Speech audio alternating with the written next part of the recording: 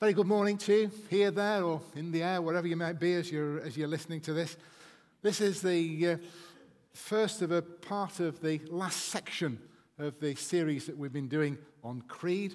You remember C for celebrate, R for reaching people with the message of the gospel, E for establishing us all as members of his family, E again for equipping us for maturity in Christ, and then D, deploying for ministry in the power of the Holy Spirit. I suppose the series theme could be 2 Thessalonians 1 and 11. So we keep on praying for you, asking our God to enable you to live a life worthy of his call. May he give you, me, the power to accomplish all the good things your faith prompts you to do. And for the next 4 weeks, we're going to be looking very practically at how we become deployed for growth in Christ-like service. Firstly, I want you to notice the specific word that's been used here, and we don't actually use it often. It's deployed, not employed. Let's look at the dictionary. The definition of deployed is being arranged strategically in a position of readiness. And in a military sense, it's to spread out your troops in the front line.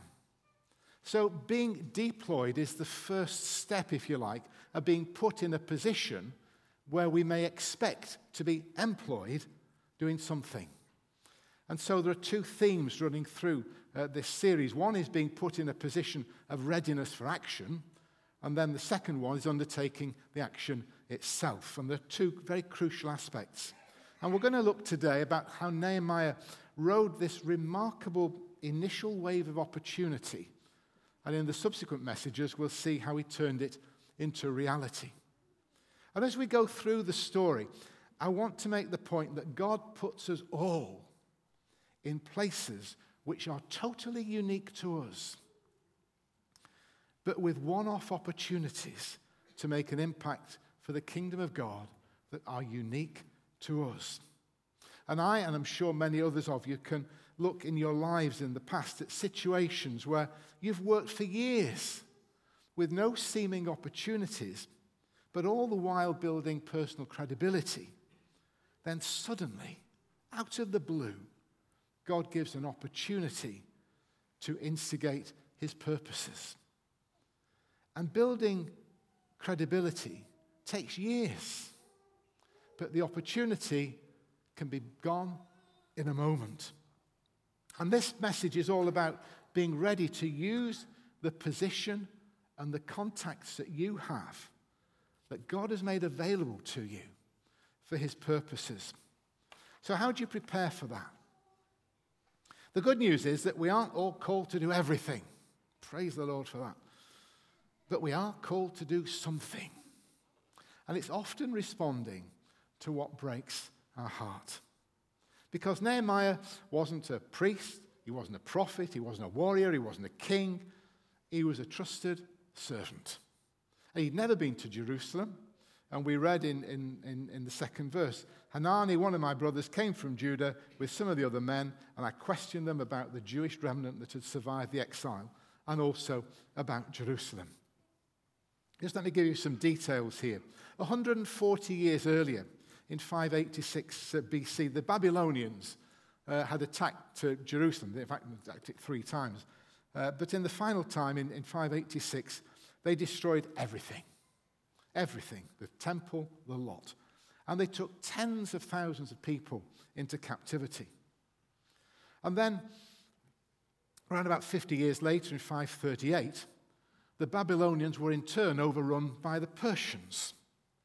And those who had been carried off to Babylon then got carried off to Susa, which was a long way away. And Nehemiah's relatives were amongst those people. And then 1 year into the Persian exile, just 1 year in, out of the blue seemingly, the Persians allowed 50,000 Jews to go back to Jerusalem to rebuild it. And the new temple was finally dedicated 20-odd years later in 515. And Hanani continues in verse 3. Those who survived the exile and are back in the province, that is, have built the wall, are in great trouble and disgrace, because the wall of Jerusalem is broken down, its gates have been burned with fire. So now here we are in 445 BC, 70 years after the temple had been rededicated. There was still no wall, no protection, no leadership, and no hope. And it had been easy for Nehemiah to shake off the bad news and say, well, it's 1,000 miles away, for goodness sake. But chapter 1, verse 4 says he sat down and wept, because what he heard in his head went to his heart. And he could have pushed the pain away, but he chose to let it in. What breaks your heart? Is it children that can't read or are abused or neglected? Is it homelessness? Is it people who are a hostage to drugs or trapped in porn or in preventable diseases? Or is it pain and suffering maybe thousands of miles away? Kneel down to pray. If it makes you cry, pray about it. Turn it to prayer. We think, what can I do? Do what Nehemiah did. He invoked the name of the God of heaven. Because I really do believe that what we pray about reflects what we believe about God. If all our prayers are, Lord, bless me, bless my lunch, bless the kids, bless Uncle Joe, Auntie, and it's all about you and your family, that's not a bad thing to pray. But it does shape how big you think your God is. Is your God big enough to deal with the issues of the world? Is he big enough to reveal his glory through you? Is he big enough to stretch you, to empower you, to use you? That's what we need to pray. And what we read here is the first of 12 prayers in this book. So here we have Nehemiah. He's before the king and he's looking sad. And when the king inquired after his health, he could quite easily have passed it off and nothing would have happened. But he blurted out what was troubling him. And imagine his astonishment when right out of the blue, King Artaxerxes said, so what can I do to help? Isn't that not astonishing? Is that not astonishing? And when you study the lives of people who achieve amazing things, you see many aspects, but one of them is favor. Credibility built up with somebody who's got the power and willingness to open doors. And Nehemiah needed an army to protect him and resources to enable him to build, and only one person could give him that. And he said to the king, if I found favor in your sight, send me to the city in Judah where my fathers are buried so I can rebuild it. And there's 4 amazing words. And the king did. Isn't that astonishing? 140 years of history being overturned like that. Amazing favor. But having obtained the king's agreement, he was ready at once with what he needed. It wasn't wishy-washy. He was specific. And Lawrence read the passage in chapter 2, verses 7 to 8, when he lists the things that he needs. He needs letters, he needs kit, he needs equipment, he needs security, he needs all sorts of things. And it says, the king granted these requests because the gracious hand of God was on me. Now, next week, we're going to look at some of the practicalities of that. And you might think that this favor was just a piece of good fortune, that he'd picked a day when the king was in a good mood. But if you do that, you will miss the amazing way that God works through key people in the background. And I want to take you through this timeline to do a little bit of detective work, starting with Daniel. So you've got these three invasions in 607, 598, and 586, deportation to Babylon, including Daniel. Daniel made a huge impression on the leadership of the Babylonians. And then when they were overrun in 538, Daniel is taken to Susa. And strangely enough, Daniel gets close to Cyrus, the then king. And the first exiles start to return the following year. Now I suggest to you, is that fluke? Is it a pure chance that they just happened to get that authority the year after Daniel was introduced to the court? Maybe not. And then move forward. Quite a lot of years go by.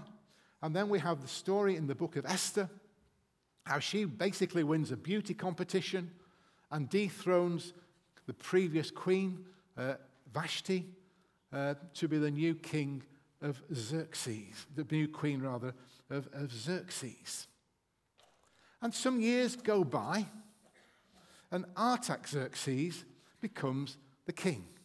Artaxerxes was the third son of Xerxes. If you like, in today's part, he was the spare of the spare. No real expectation that he was going to end up as king. But who was his mother? The Persian name is Amestris. And these people who research these things say the likelihood is that Amestris is a Persian equivalent of Esther. So we have Esther as the mother of Artaxerxes. When Esther was, before she became queen, she was in a position, when she had just become queen, Mordecai brought her this threat of a genocide that was planned against the Jews at that time. And Mordecai issued these words, "Who knows that you've been elevated to the palace for such a time as this?" You've heard those words before, I guess. And Esther pleaded before the king, and the genocide was averted. But sometimes words have a deeper meaning, because Mordecai was referring to that genocide, which was averted.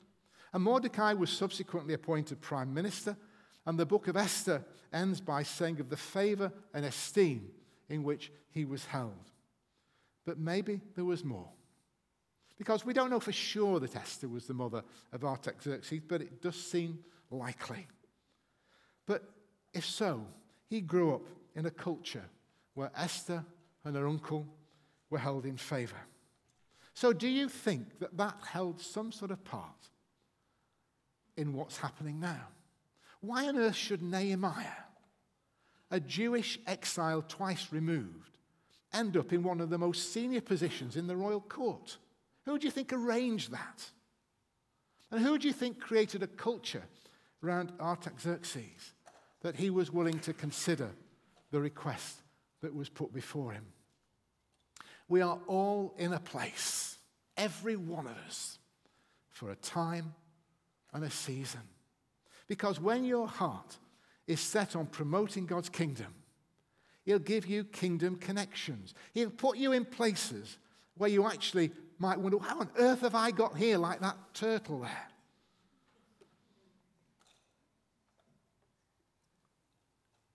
And he'll give you opportunities that no one else does.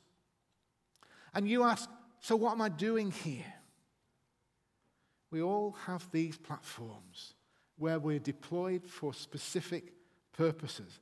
Esther was deployed in bringing up a child that she had no idea would be the ultimate king. And none of us know what is going to happen, the power of influence that our kids are going to have. And those of you that are bringing up a child, the potential is incredible. And who knows that you are bringing up a child for such a time as this, who will change history. And you might do that. Val, as you know, my wife is seriously ill. It's something that we would much rather not have. It's a platform that we really don't enjoy. But it's opened doors in all sorts of areas that nothing else could.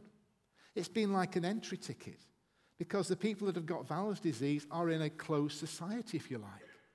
And it's an entry ticket into that society. And we don't know what's happening with it. But it's the platform. And we pray that none of you end up with a platform like that. But it's the platform of significance. And as soon as you start to see purpose in where you're at, everything changes. And be aware that your help might not always come from the people you expect, that you agree with, or even like. God used a heathen king to help Nehemiah, used a penniless widow to feed the prophet Elijah. So don't dictate to God how he can work and who he can and who he can't use. Just pray, work hard, be credible, prepare for favor, expect it, and accept it with thanks when it comes. But riding a wave of favor requires you to take your moment. The children of Israel were given one opportunity to enter the promised land when they came out of Egypt.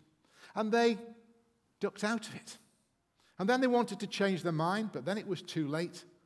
And that generation were destined to go round and round and round in circles until every one of them had died and the next generation went into the promised land. And you see that happening again and again in the Bible. And sadly, you see it happening again and again in churches where people are given a one-off opportunity and they duck out. And that church goes round and round in circles for years to come until that generation that made that decision have died off and other people take their place. Big opportunities tend to knock only once. So be careful of living a life where your yesterday is more important than your tomorrow, however old you are. Tomorrow is the most important day. And riding a wave requires you to take your moment. Sadly, very few people truly fulfill in full their God-given dreams. And maybe you're one of them. Why? Because they never get started. They're always waiting for perfect conditions, perfect timing. You've got to take the plunge. The children of Israel turned down going into the promised land on the first occasion because they wanted perfect conditions. And if you wait for perfect conditions, it'll never happen. Fear says, wait. Faith says, go for it. Some want everyone's agreement before they go with their dreams. You'll never get it. We don't read that Nehemiah consulted anyone before he told the king of his dreams of rebuilding Jerusalem. And perhaps it's as well, because you can only imagine what all the naysayers would have come up with. Fear says, get everyone behind you. Faith says, obey the call. And let's be honest, you won't always get it right. And just remember that only those who never try anything never fail. And when you do fail in an honest endeavor, you'll learn from it. And those who matter to you won't mind.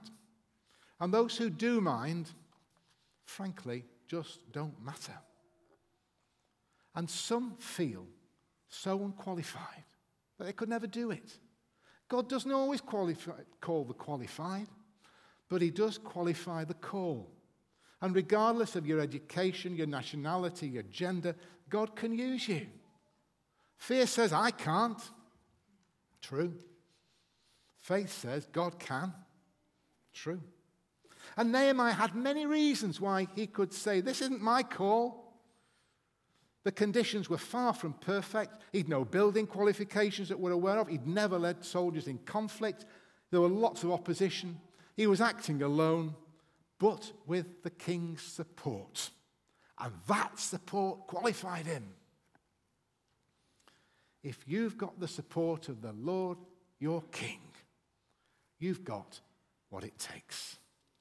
And if God started it, the devil can't stop it. Some of you have stopped dreaming.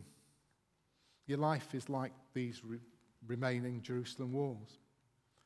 It's the same word in Hebrew for dreaming and restoration, incidentally. So stop focusing on your reality and start focusing on God's reality. And some of you have got wrong dreams and ambitions. You need something life-changing, not something just to live on, but to live for. And some of you, your dreams have gone stale, the fire's gone out. Keep the dream alive. If you don't keep it stoked up, it'll go out. Nehemiah didn't get an immediate answer to those prayers. Did you notice at the beginning? It took a while. Keep it burning. And for some, it's a vague dream. You've got to be specific. Habakkuk 2:2, he was told to write things down, make it fixed. We've got to make our dreams honoring God, countercultural, heaven-impacting, seemingly impossible. And where do all these characteristics start? They start at the cross. It's where Jesus defied culture. He gave up the glory of heaven to die on a cross, to take the penalty for your sins and for mine. It's where heaven was impacted, meaning that you and I can go there if we accept Christ as our Savior. And it means that impossible things can happen as He fills us with His Holy Spirit.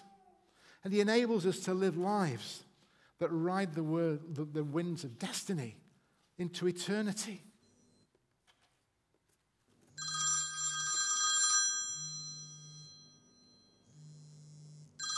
Go on, who is it? Everybody's feeling their phone. Who's calling? Who's calling? Is it God on your line?